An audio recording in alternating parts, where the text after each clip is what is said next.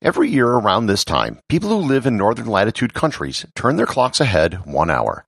Then, months later, we do the exact same thing in reverse, setting all of our clocks back. Why do we do this? And is there a good reason for it? And should we continue to do it? Learn more about the history and future of daylight savings time on this episode of Everything Everywhere Daily.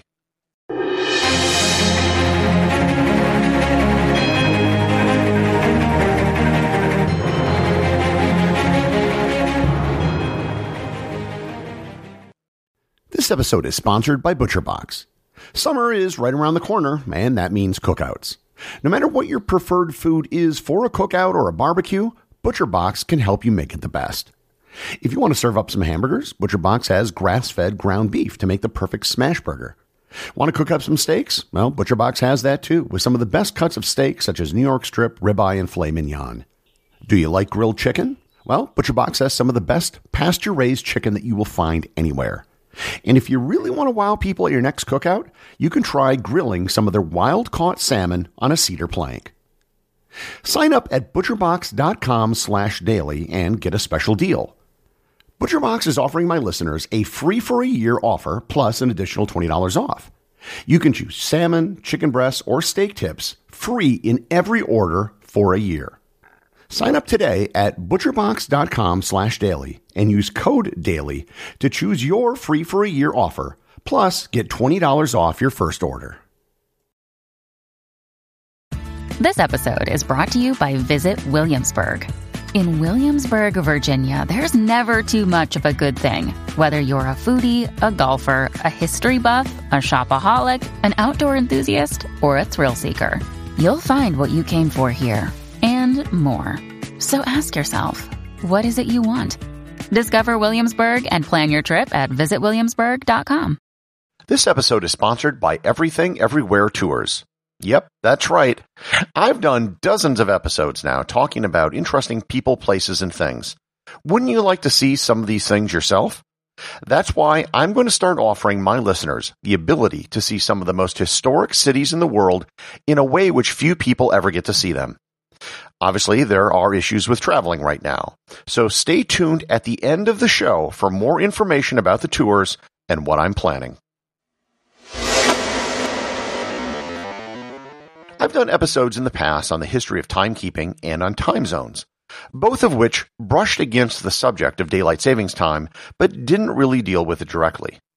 For those of you who might live in an area that don't use this practice, it's actually pretty simple. During the warmer months, you advance your clocks ahead by 1 hour to take advantage of the extra daylight in the evenings. When it gets colder and the days are shorter, you move your clocks back 1 hour. If you live somewhere which is close to the equator, there really isn't much need for it because the length of your days doesn't change that much throughout the year. If you live in an extreme northern latitude, it also doesn't matter too much because your days are so extreme.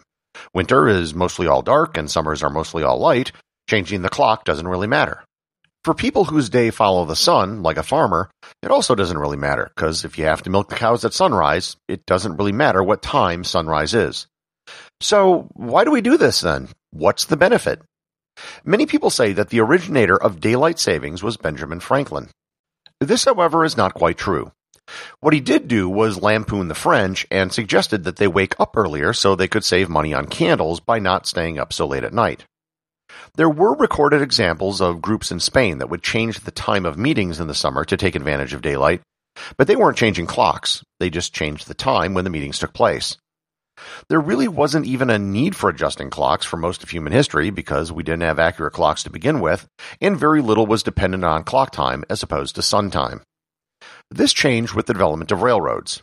You can listen to my previous episode about time zones, but suddenly cities far apart from each other needed to be on the same time, and being punctual became a bigger issue. As the world became electrified and industrialized, energy became an issue. People began using artificial lighting in the evening, and that used power. In the early 20th century, lighting was a large percentage of all the electricity consumed. The idea was hatched that if we were to adjust the clocks in the summer, people could use daylight for another hour in the evening, and that would mean an hour less of artificial lighting. It should be noted here there wasn't any data to support this hypothesis. It was just a good idea. The first person who proposed an actual daylight savings time was New Zealand entomologist George Hudson, and that's entomologist as in someone who studies bugs. He proposed a 2-hour plan which would allow him to collect more bugs after work. The first place to ever adopt a daylight savings program were the towns of Port Arthur and Fort William, Ontario in 1908. Today, they are collectively known as the city of Thunder Bay. The first country to formally adopt a daylight savings plan was Germany in 1916. During World War I, they had to conserve resources for the war effort, so they adopted daylight savings in an attempt to do that. Within a year, most of the other countries in Europe, on both sides of the conflict, had adopted daylight savings. In 1918, the United States adopted it for the first time as well. Daylight savings was abandoned in the U.S. as soon as the war ended. It was very unpopular with farmers who didn't have jobs that were dependent upon the clock, but rather the sun. In 1919, a big part of the United States was still rural and worked in agriculture. Daylight savings was brought back to the U.S. in 1942 during World War II. President Roosevelt simply called it wartime. After the war, everything in the U.S. was kind of in chaos because every locality was deciding whether or not to observe daylight savings. In 1966, the federal government stepped in to solve the confusion. They passed the Uniform Time Act, which stipulated that states could do whatever they wanted, but the whole state either had to observe or not observe daylight savings as a unit. The act also set the timing of daylight savings so everyone was on the same page. It would begin on the first Sunday of April and end on the last Sunday of October. Notably, there were a few states which didn't adopt daylight savings. Hawaii never did for pretty obvious reasons. It was close enough to the equator that there was little benefit to adopting it. Arizona and Indiana didn't adopt daylight savings either, although Indiana finally adopted it in 2006, and Arizona is still a holdout. In Canada, Saskatchewan stopped observing daylight savings time in 1961 and still doesn't do it to this day. In 2007, the United States expanded the length of daylight savings by a month, starting 2 weeks earlier and ending 2 weeks later, and that's the schedule we still have today. Today, most countries that use daylight savings are in Europe or North America, with a handful in the Middle East. There are only 4 countries in the Southern Hemisphere that have adopted daylight savings: New Zealand, Paraguay, Chile, and the southernmost states of Australia. But let's go back to the original intent of daylight savings. It was supposed to conserve energy. Does it actually do that? As I noted before, the idea behind daylight savings was just that. It was an idea. It seemed like it made sense, but there really wasn't any hard data to support the fact that it worked. Well, the data has now started to come in, and the data is not looking too good for daylight savings. One paper analyzed energy consumption in Indiana after they adopted daylight savings. They found energy consumption actually increased by 1%. Artificial lighting may have gone down, but air conditioning usage went up. Other studies have shown a marked increase in suicides, strokes, heart attacks, workplace injuries, car crashes, and emergency room visits when daylight savings starts in March. There's even evidence that judges hand down harsher sentences. Oddly enough, similar effects have not been found when daylight savings ends in October or November. Basically, you have hundreds of millions of people who are all simultaneously suffering from a very mild case of jet lag. So, maybe we should get rid of daylight savings, right? The problem is there is no consensus as to what we should do. A 2009 survey conducted by the Associated Press and the National Opinion Research Center showed that opinions were really split on what should be done. 40% of the people didn't want daylight savings at all and thought we should just keep standard time year-round.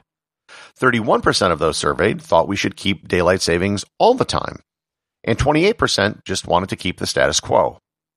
So basically, anything we do is going to anger most of the people. The funny thing is, the Gallup organization has been polling Americans on this subject since 1943, and there has never been a majority of people who supported daylight savings. The biggest problem with daylight savings seems not to be which time we pick, but the fact that we have to change time every year. In 2020, the Yukon Territory in Canada sprung their clocks ahead 1 hour in March, and then they never turned back. They're now on permanent daylight savings, or they're just in plain old Mountain Standard Time. As of right now, there isn't any plan to do anything about daylight savings one way or another. So it seems that daylight savings time will be one of those things like getting rid of the penny. Everyone agrees something should be done, but nothing probably ever will.